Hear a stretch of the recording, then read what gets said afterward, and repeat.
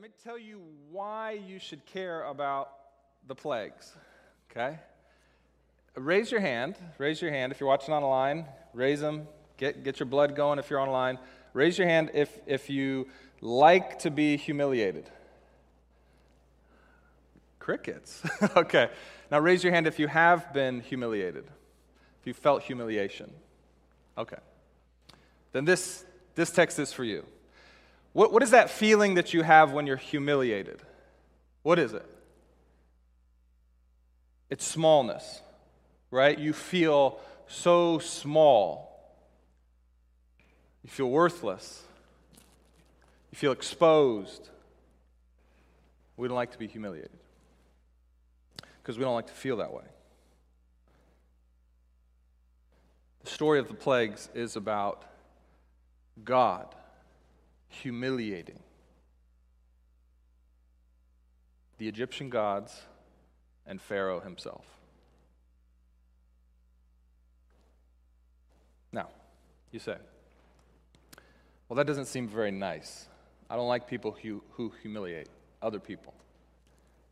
Now, that is generally true if you're humiliating for the power. Well, God already has the power.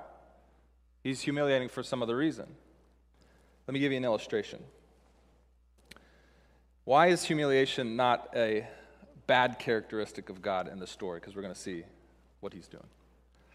Imagine you've got a friend, and this friend's spouse or boyfriend or girlfriend, you find out that the person that they are completely devoted to, completely in love with, they're all in. You find out that their significant other is a fraud, a scoundrel, a cheat, and is cheating on them. Here's what you should not do. Stay silent. But even if you speak up and you expose the sin, there's a very good chance that your friend will, because they are so devoted, because they know nothing else, because they have given so much, they will tend to not hear you and not wake up to the truth. They will do everything they can to justify not confronting their loved one. So, you might decide, because you know that this person that they're so devoted to is actually destroying them, abusing them, oppressing them, treating them as subhuman. You might decide, I've got to do something to wake up my friend. And probably what that thing is you need to humiliate their significant other. And guess what's going to happen probably if you humiliate their significant other? Like, do something to catch their significant other in the act, exposing who they are. Guess what? It's going to be extremely painful and humiliating for your friend as well. That's just the truth. But that act of humiliation might be the only thing that wakes them up to the fact that the thing that they've devoted themselves to, loved to, trusted in, hoped in, is actually fraudulent and won't lead to life, but only death. That humiliation is actually love on your part. That's what God's doing here. God is going to show the Egyptian people, and everyone living in Egypt, including the Hebrew slaves, including Pharaoh himself, that what they've devoted themselves to is not worthy of that devotion. That there's something better for them, and he's going to say, I'm the true God. It's not easy, okay? It's not simple. The Bible is not some simple story. Sometimes it takes humiliation to bring us to where we need to be to move towards life and not remain in death. Ooh, don't need those right now. Okay. So, in this past year, this has been a hard year. We've had a plague of our own. And all of us probably have lived some part of our life in an unflattering way. That'd be my guess if you're anything like me. Which is to say, if someone looked back on the last year of our life, say 3,200 years from now, like we're doing in the book of Exodus, and they look back in our life, and they're looking at the things that we've devoted ourselves to, turned to, trusted in, hoped in the midst of this plague, they see the scenes of our lives played out,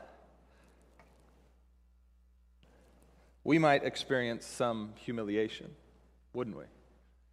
We might feel exposed. We might be shown to be fraudulent. And here's what I want to say to you. That's okay.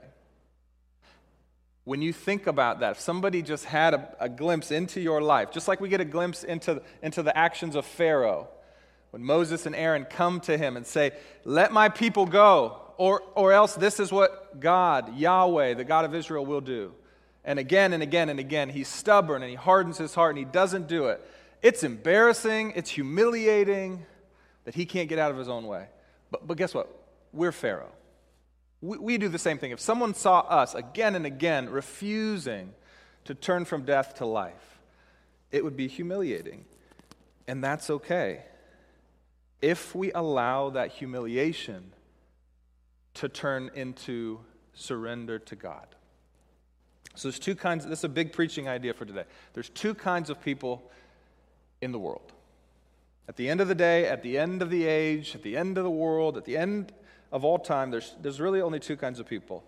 The first is those who will be humiliated. And the second is those who choose to humble themselves. That's it. That's what I'm going to be talking about today. So let's consider together. We're in Exodus. We're going to be in chapter 7. So if you've got a Bible, that's going to be the big 7. And we're going to actually start in verse 13, which is right where Ryan left off last week.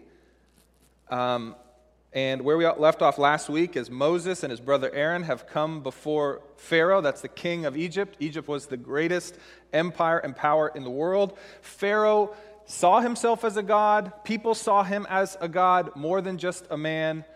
And so Pharaoh he's full of himself in a way that you couldn't even conceive of. And Aaron and Moses have come to him and said, hey, God, the God of our people, the God that you've enslaved, has sent us to create freedom from bondage. Pharaoh, it's not going to go well for you. Just trust us that this God, our God, is powerful. Let us go. And Pharaoh, it says, hardens his heart. So verse 13 says this. Still Pharaoh's heart was hardened, and he would not listen to them, as the Lord had said. Okay. So, what's going to happen next is that we are going to see God go to battle against other gods. And what Ryan said last week, remember if you were with us last week, Moses has a staff, and when he throws it on the ground, God can turn it into a snake and then back into a staff.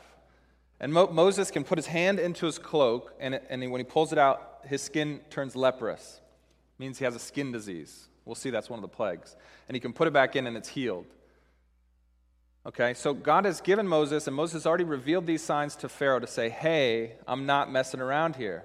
But Pharaoh's magicians, sorcerers, use their magical arts to mimic or recreate these signs. So it gives Pharaoh enough of saying, well, I don't need to worry. I've got some guys who also have some power. And so what you see and what's important to remember is that it's not like God is the only spiritual power in the world. These other gods, there's maybe over 2,000 of them in Egypt. They have real power. There's real spiritual power. That's what the Bible teaches. It's not all smoke and mirrors. There's real spiritual power in the world, and God is just more powerful, as Ryan's sermon last week. And so God knows that there's reasons why people worship these gods, And often these gods are tied to natural phenomenon. We'll see that again and again. And so God is going to show that he's the God that has ultimate control over his creation, over and above these other gods who might, I'm going to say this again, they have real power. Okay? It's not completely, they're not completely void of power. So let me show you something, okay? So I'm going to read to you 4 verses that explain the why God decides to go to battle with these gods, okay?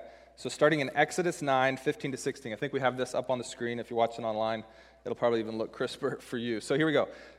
Exodus 9, so we're about to get there. We're in Exodus 7. Exodus 9 says this, "For by now I could have put out my hand and struck you and your people with pestilence, and you would have been cut off from the earth." God's saying, listen, this isn't about me winning a battle. I could smite you and kill you in a second if I wanted. I'm about something else. There's some other reason that I'm doing this besides just wiping you out.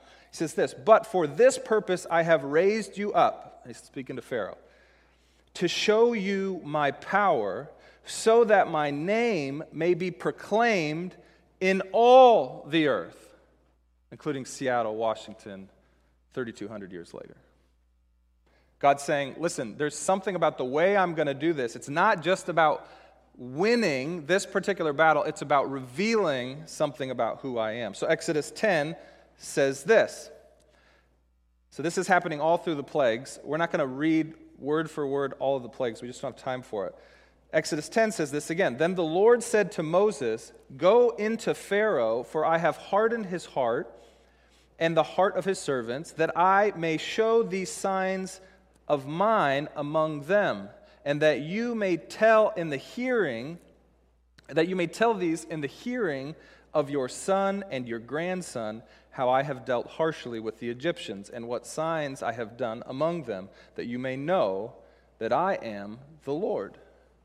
So again, he's saying, I'm doing this, and I'm even going to prolong this, so that there's no question when you tell your grandsons and your grandsons and your great-grandsons about who is truly the Lord.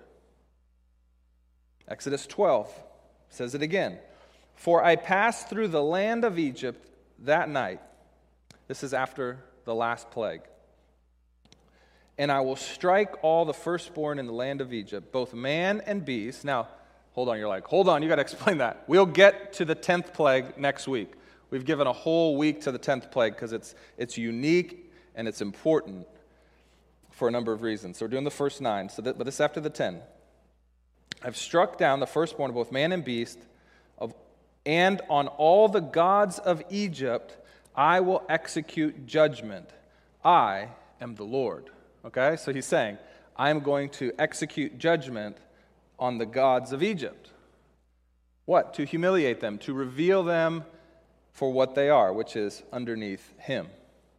And then in Numbers, so we have Genesis, Exodus, Leviticus, Numbers, Deuteronomy. So the book of 5, so it's the 4th book. The book of Numbers then recounts these plagues. And it says this, "While the Egyptians were bearing their firstborn, whom the Lord had struck down among them." Actually, I think I have it written, I have a different translation up here. "The Lord has defeated the gods of Egypt that night with great acts of judgment." So recounting years later what happened, it's still seen as God, Yahweh, I am who I am. Go back and listen to that sermon. Yahweh, the name of God, I am who I am, is showing he is who he is, and nothing and no one and no God, no spiritual power, no Pharaoh has power over him. He, in fact, has power over them. So God, in the plagues, is doing a number of things, one of which is to reveal himself to be over and above all other powers in the world. So let me just give you an example. And we could go through each plague, and people have mapped out which gods these plagues are related to. Each of them, like for instance, when the Nile turns to blood, which we'll read in a second, is the first plague. There was several gods related to the Nile River. It was a source of life. It was a source of happiness. There's actually one of the gods is Happy, HPI, which is sort of interesting because the Nile brought life and flourishing. And so God is a God in control of the Nile. But let me talk to you about the 9th plague, which is the plague of darkness, where for 3 days it's completely dark. I believe it's fair to see this particular plague, at least in part, as a challenge to the power of the sun god in Egypt, Re, R-E. It has several names also, Ammon. And the myth of the sun god, and again, people believe this to be true, was that Re, each and every night, would dive into the celestial sea, right? So these are ancient people. They see the sun go down into the sea, so that Re, the sun god, would dive into the celestial sea and descend into the netherworld and do battle with the serpent of chaos, Apophis, and only after victory would he arise anew the next morning. So this happens day after day after day, and then in the 9th plague, for 3 days, Re never brings up the sun. So you got to put yourself in the mind of people who worshiped this God, who truly believed this God was behind the sun rising. And for 3 days, the sun does not rise. What would they have thought? They would have thought the God of the Hebrews, Yahweh, has killed Re. God's just showing, no, actually, I'm in control. Now you say, I'm a modern person. I don't believe that Re is a true God, and so what does this have to do with me? You have some God that you trust in, that you think if you just work hard enough, this will happen. If you're just a good person, you should get good things. If you just have enough money, you can be in control. So we've got our gods. We might not give them names per se, and we might not create idols to them, but maybe we do. In fact, we do. I don't have time to map that all out, but you have something in your life that you worship that if it goes away, or maybe it's gone away in the last year, you feel out of control and you begin to believe that I trust in the wrong thing. And that's actually a good thing when you realize that. So God is doing at least this first thing, which is humiliating these revered gods of Egypt and their revered king, the Pharaoh. Okay, now let me tie that to a very important phrase that is repeated at the beginning of each plague. I'm showing you the pattern here, and then we're going to just read one plague, and then we're going to look at little variants in the different plagues to show the progression here. We're not going to read them all. So if you're getting worried of like, oh my gosh, this is going to be forever, don't worry. We got to be out of here by 11 for the Vietnamese church is going to be meeting. So there's a hard stop time, which is beautiful, and God's people said, amen. And so let me tie this. There's a phrase at the beginning of every plague that happens. God says, go to Pharaoh. He says, Moses and Aaron, go to Pharaoh and say this to him. Let my people go that they may serve me. Now, if that's in the ESV, but that word for serve can also be translated worship. The Hebrew word there can be serve or worship. So actually, serving and worship are kind of the same thing. Now, this is why it's so important to understand this refrain, because it's repeated again and again and again. God is not just saying, let my people go. That's freedom from. He's saying, let my people go that they may serve me. Because who have they been serving? Pharaoh. Pharaoh, and God's saying, no. These are my servants, not yours. So God isn't just feeling charitable and wanting to free oppressed people. He's wanting to buy people back into his household to be servants in his household. He's going to redeem his people. In this book, we see the word redeem for the first time, which means to purchase back. So I'm going to redeem a gift card, okay? I'm going to redeem the thing that I want. God wants us, not just to be free, but to serve and worship him. So this theme runs throughout the Bible. In fact, in the New Testament, we see the writers of the New Testament saying the exact same thing. 1 Corinthians 7, I think we've got that up here on the screen. Let's see if we can get that. There it is. Says this, for he who is called by the Lord as a slave is the Lord's freedman. Likewise, he who is called as a free man is Christ's slave. You were bought at a price. Do not become slaves of people. And you could say people or things or money or sex or whatever it is. Don't become slaves of something other than your God. This is severe language. Let me read another one. Romans 6:16 says this, "Do you not know that when you offer yourselves to someone as obedient slaves, you are slaves of the one you obey? Whether you are slaves to sin, which leads to death, or to obedience, which leads to righteousness. But thanks be to God that though you used to be slaves to sin, you have come to obey from your heart the pattern of teaching that has now claimed your allegiance. You have been set free from sin and have become slaves of righteousness." You see this? It's not just you were once a slave and now you're free. It's you were once a slave to sin and disobedience, and now you're a slave to God and to righteousness. And you say, I don't like that. I'm an American. It's all about individualism and getting to do whatever I want. And God says that's not freedom. Then you're just a slave to your feelings or your desires, the flesh, whatever you feel like. Instead, be a slave to me, and I will lead you to eternal life. So God does not just want to get us out of a bad job. He wants to get us into a great job, which is working for Him. That's the story of the Bible. And that's so important when you're reading this and you're seeing this confrontation of Yahweh versus all these other gods and versus Pharaoh. God's saying, come work for me. Come be my servant.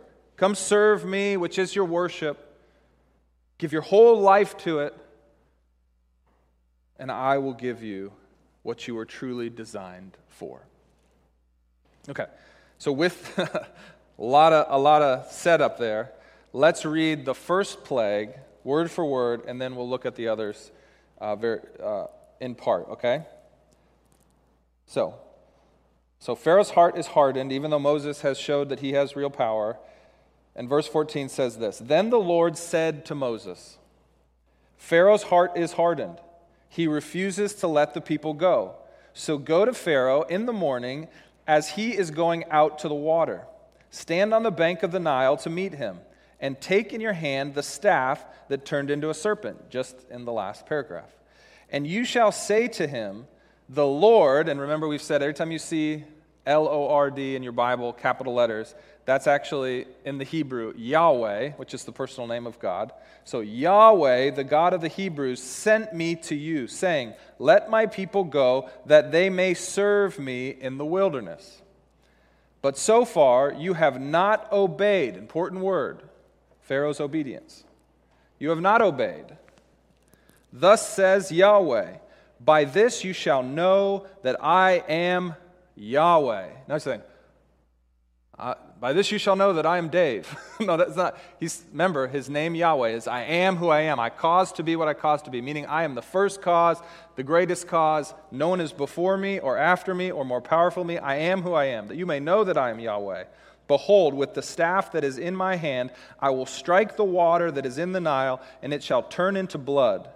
The fish in the Nile shall die, and the Nile will stink, and the Egyptians will grow weary drinking water from the Nile. And Yahweh said to Moses, say to Aaron, take your staff, stretch it out, your hand over the waters of Egypt, over the rivers, their canals, the ponds, and all the pools of water, so that they may become blood. And there shall be blood throughout all the land of Egypt, even in vessels of wood and in vessels of stone. So even if you got water stored up in a big tub, that's going to turn to blood.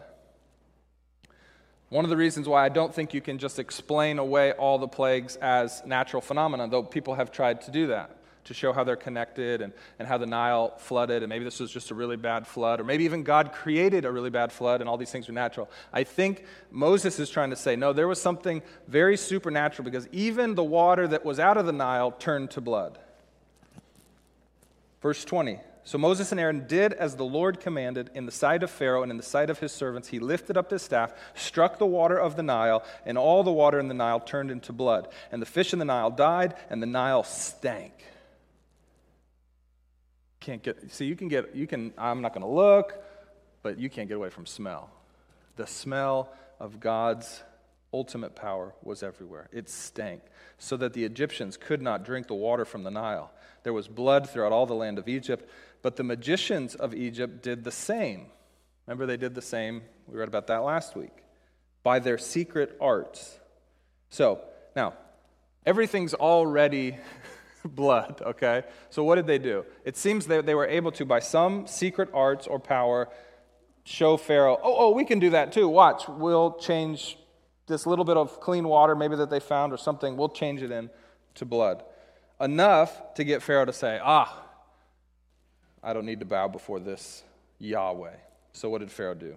So Pharaoh's heart remained hardened, and he would not listen to them, as the Lord had said. This is so true, right? We can see God clearly acting. If someone just gives us a little bit of a counterfactual, a little bit of an explanation for what we are experiencing or seeing, we're very quick to believe it, because we don't want to humble ourselves before God. So Pharaoh does that. He goes into his house, and he did not take even this to heart.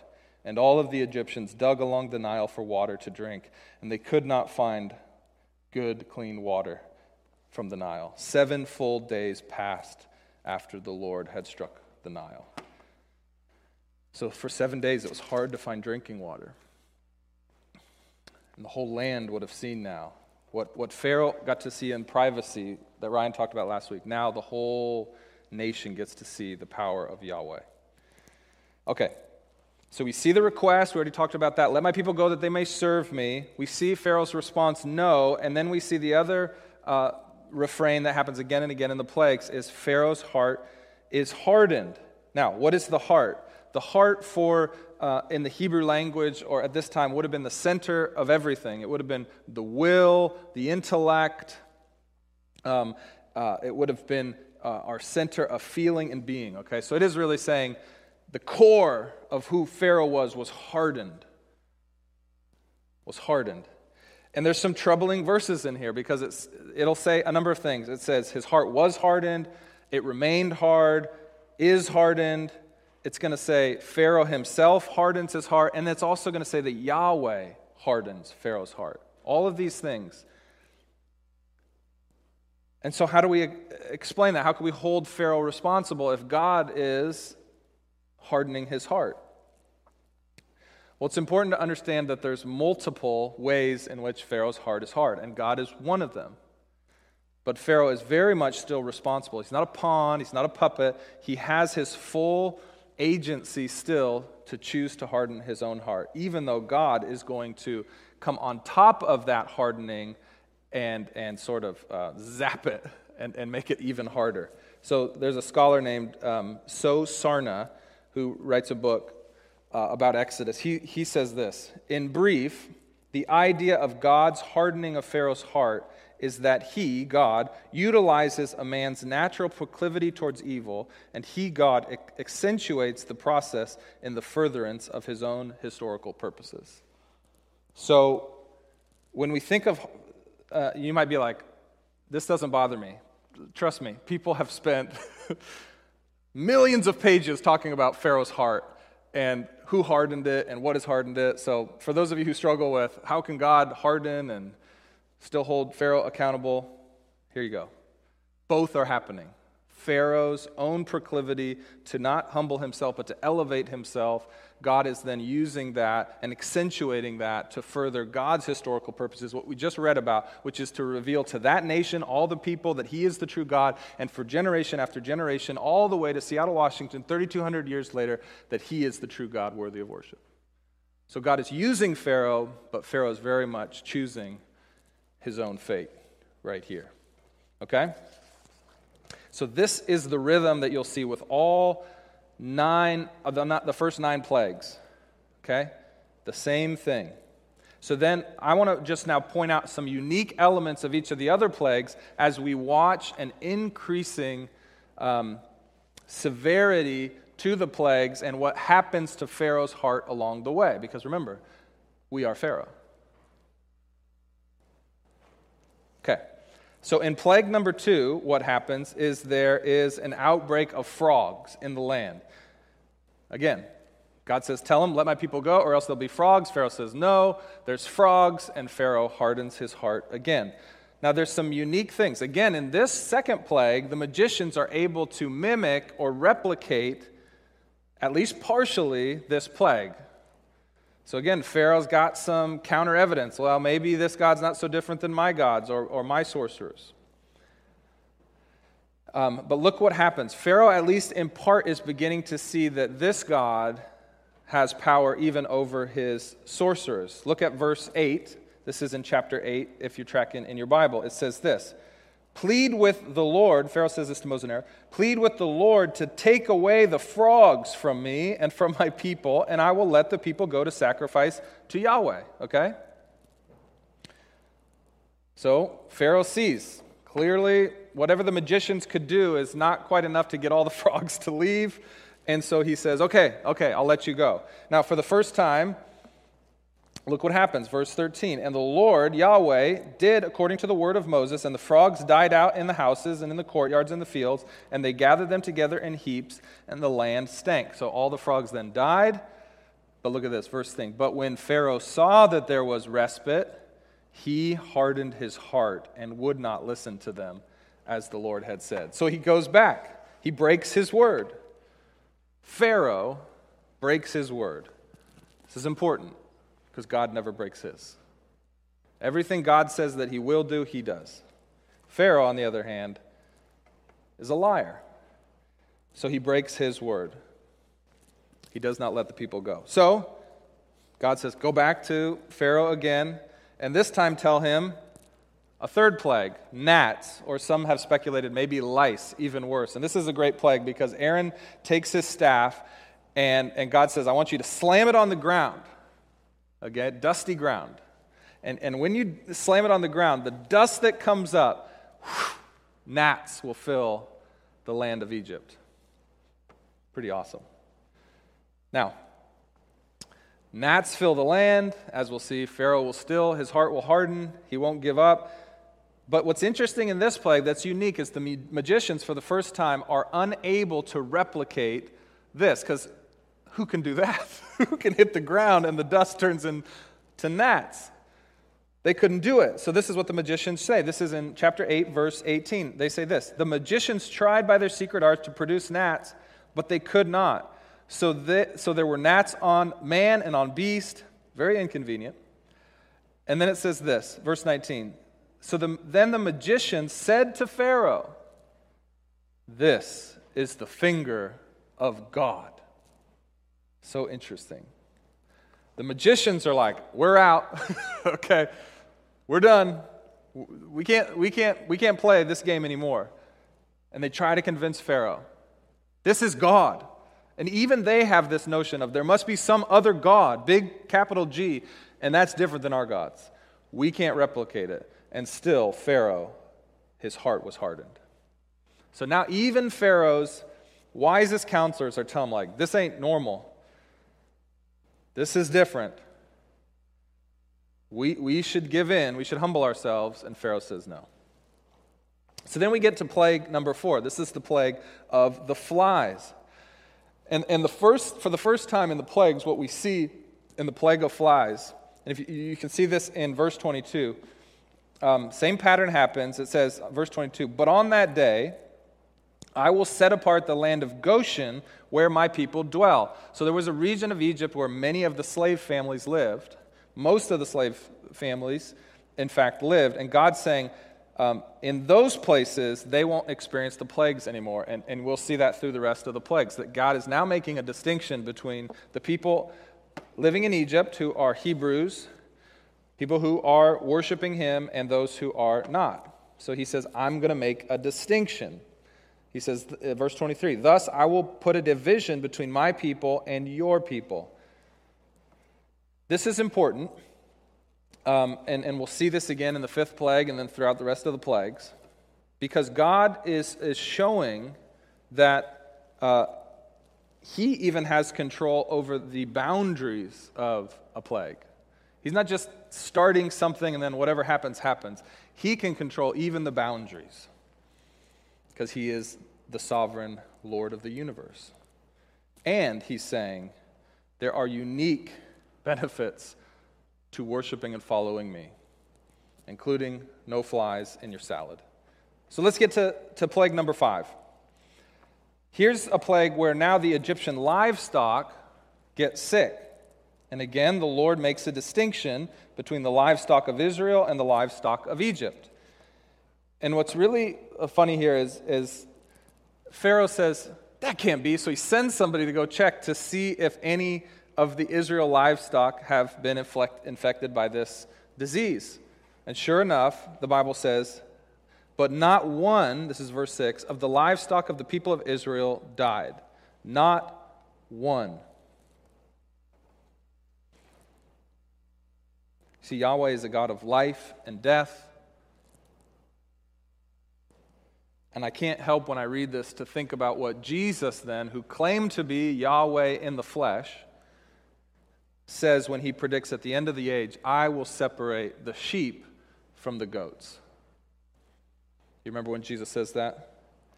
God knows his people by name, and he doesn't make mistakes. He knows exactly whose are his and who continues to refuse his invitation. The thing about sheep and goats is they're very hard to differentiate. That's Jesus' point. But I know, Jesus says, and there will even be some who say that they're one of mine, but I know that they're not. So God knows, and he showed it back here in the 9th plague. He knows exactly which livestock are the people who worship him and those who don't. So let's get to plague number 6, which is the plague of boils. So now we see a shift. See, we have this increasing intensity of the plagues. What first started as kind of inconvenience and nuance and discomfort, now, and then it moves to actual cattle, which are really, really important. They start to die. Now you start to see that human beings are being directly affected. Why is this important? Well, now we start to see, when it starts to affect us, now we start to see where the rubber meets the road. One of the ways, I actually get this from my wife, who's a nurse, and we were talking about the plagues, and I said, well, what do they remind you of? And she brought up defibrillation, right? When somebody has a heart attack or their heart is not working properly, and you get out the paddles, and you're like, clear! You always want to do that, right? That's really fun, by the way. Just try that. If you're feeling antsy, just do that real quick right now. Okay. Defibrillation. So the plagues act like a defibrillator. Because you see, Moses has this hardened heart. It's not working properly. He's not seeing God correctly for who he is. He's worshiping himself and these other gods rather than Yahweh. And so each plague that happens is like a defibrillator shock, right? And you've watched enough TV to know it's like, it's not working, turn it up, right? So each time God's like turning up the juice on the defibrillator. And each time he's trying to give a bigger shock to wake the heart back up, to do what the heart is supposed to do. And so I was talking to my wife about this, and she actually told me that what they do with defibrillators is actually, they do 3 in a row, so groups of 3. And I thought that's really interesting, because when you study the plagues, actually scholars will say the first 9 plagues are grouped into 3. So there's a pattern of 3, and then another pattern of 3, and a pattern of 3 of how and where and how Pharaoh responds. So like a defibrillator, there's these 3, and then the 3 don't work, so we've got to do 3 more. The 3 don't work, so we've got to do 3 more. And these defibrillator shocks they have to get more powerful and more powerful and more powerful because God is trying to wake up Pharaoh's heart. And he's trying to not just wake up Pharaoh's heart, but he's also trying to wake up the hearts of the Hebrews and the hearts of all Egyptians, the non-Hebrew Egyptians. He's trying to wake them up to worship him rather than these other gods. And so I was talking to Allie, and she was telling me the really unique thing about defibrillator. I didn't know this.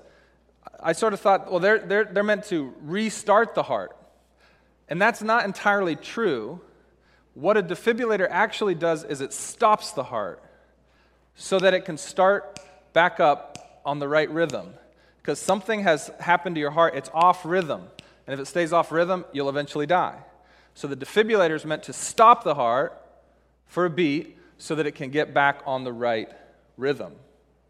So that's very interesting. I think that's exactly what the plagues are trying to do. It's trying to stop life as the Egyptians knew it long enough so that they could re-rhythm their life to worship Yahweh rather than the false gods, or rather than Pharaoh. So he's got to stop something so that it might start up at the right rhythm again. If your mind's not gone there yet, wake up. What's the last year been? The heart has stopped. Our rhythms have been erased. And you need to ask yourself a very hard question. Will you be like Pharaoh and not let the defibrillator of the last year reset your rhythm back on God? Or are you going to let the rhythms of old come right back in as they were? Or maybe you've even started new rhythms that you're going to let go on even as the world opens back up. Ask yourself that tough question. With the plague that we've been in, will you let God in His mercy and grace stop your heart so that He can start it back up on the right rhythm so that you might center your life around Him? That He might become the center of your worship and life. That you might serve Him rather than your job when your job starts taking even more of your time again. Will you center your life on Him so that your weekends center around God rather than on your enjoyment, pleasure, and thrill? What are you going to do? Don't let this last year just be something you kept your eyes closed for, hoping it would get you'd get through it and you can go back. Let God use it to reset the rhythms of your life. I say that out of love.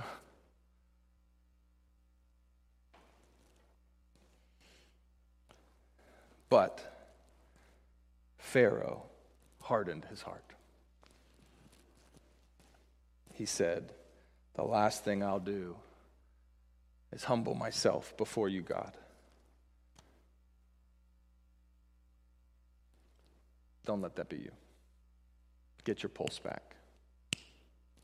Get your life back on track with God at the center. Okay, now we're into plague number 7, the hail. So now what was boils, that's not good, that's not fun. Now it's actually going to get worse. You say, hail's not that bad. No, this is like giant Texas hail. This is like, have you ever lived in Texas? I know I got a couple Texans in the booth.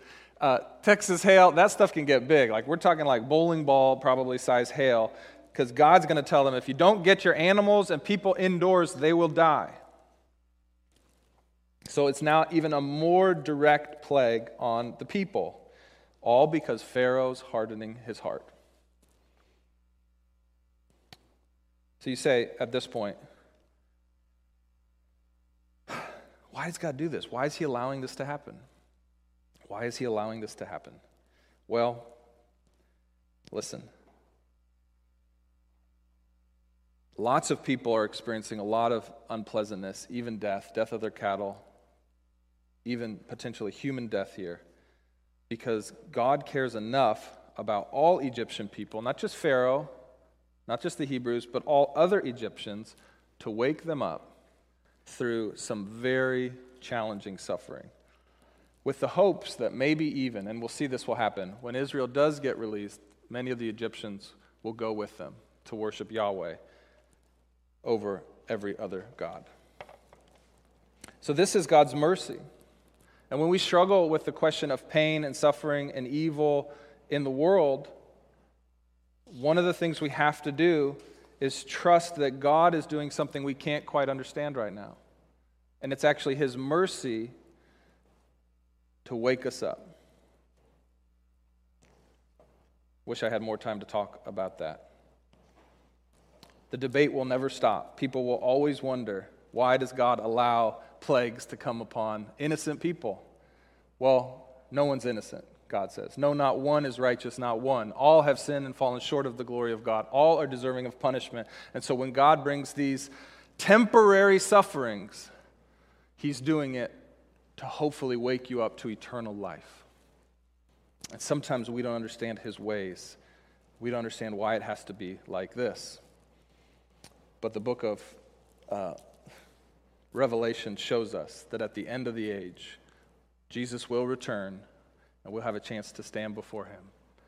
And even then, some people won't like how God's done it and they'll choose to go their own way. Even once he's revealed himself to be true and right and who he said he was, even then people say, well, I didn't like how you did it. I don't like those 10 plagues. I don't like the fact that God the Son had to die on a cross. I don't like any of that. So I'm going to go my own way. This will never go away. It will always be hard to understand why God allows plague and suffering to occur to all people, even when it's the actions of Pharaoh that lead to it. But God's doing something. Nothing is lost in his kingdom.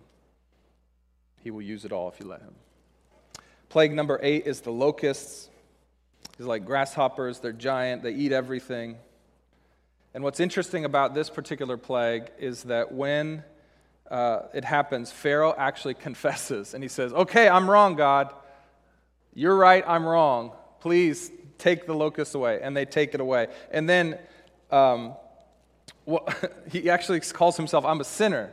And there's something really fascinating about that because Pharaoh is confessing, and actually that we'll see at the end of plague 9, he actually obeys, or the plague 10, he will obey, but the question is, does he ever truly repent? And this is important for you to understand because there's a difference between just saying I was wrong to get God on your side, or to truly acknowledge that you're wrong, or even to truly obey and do what he says, but to not let your heart turn and walk towards him. That's repentance. Repentance means to turn. It's referring to the heart, the will, the desires. And so Pharaoh does 2 of the 3 that you need to do to be saved. He confesses his sin. He confesses that he's wrong. He even obeys God in the end, but yet his heart never turns. He never loves God. We can fall into that trap too. Plague 7 and 8 show that it's not enough just to admit that you're wrong or to admit that God is God. You have to let him change your heart so that your heart becomes one of love and desire towards him. So the 9th plague is darkness, and we're going to stop there. The land is dark for 3 days. People are terrified. Their sun god Re, like we said, is nowhere to be found. All of this has happened. So what do? We need to humble ourselves.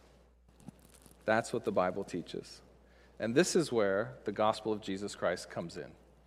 Philippians 2, 5 through 11 says this: in your relationship with one another, have the same mindset as Christ Jesus, who being in the very nature God, did not consider equality with God something to be used to his own advantage. Rather, he made himself nothing by taking the very nature of a servant, being made in human likeness. And being found in appearance as a man, he humbled himself by becoming obedient to death, even death on a cross, which was for the prophet of God, is the most humiliating of deaths. Therefore, God exalted him to the highest place and gave him the name that is above every name, that on the name of Jesus every knee should bow in heaven and on earth and under earth, and every tongue acknowledge that Jesus Christ is Lord, to the glory of the Father. So this is what God did. God the Son humbled himself by taking on the form of humanity when he is God. So he becomes fully God and fully man. He is the God-man, but that's such a humbling because he's put the covering of humanity's finiteness over his infiniteness, and he does it for us, and he even goes to the cross and dies in our place and bears our sin and punishment and pays to redeem us. He humbles himself, and therefore he's the exact opposite of Pharaoh. Pharaoh, being in his very nature human, though he pretended to be a god, did not consider his fraudulent claims of equality with the gods something to renounce. He used it to his own advantage. And when it was revealed that he is a mere human, he refused to humble himself before the true God, and therefore many others suffered. And ultimately, God humiliates him. And so 3,200 years later, and for thousands of years, hundreds of years, generation after generation, yes, we think of the pyramids, but we also think of this story where God humiliates Pharaoh. All will be humbled one day. All, the Bible says, will stand before the throne of God and be judged. We will all be brought to bow our knee. Not just some, the Bible says, all will bow their knee before Jesus and confess that he is Lord. Now some will bow their knee themselves humbly, and God will welcome them into his kingdom and household, and some will bow their knee fraudulently, begrudgingly, being forced to bend their knee, but all will bend their knee. And so we get to where we started. There's two kinds of people in the world. All will be humiliated. All will be humbled. But will you humble yourself? And if you do, if you choose to learn about the power of God and see your smallness and take your knee and invite God to be your God and worship and serve him, he will take your hand and lift you up and say, you are my son, you are my daughter. Welcome home. And if you refuse, he will be forced to keep you out of his goodness and kingdom because you refuse to willingly acknowledge and humble yourself. That's all the time I've got. I have a few applications. I'll bring those next week.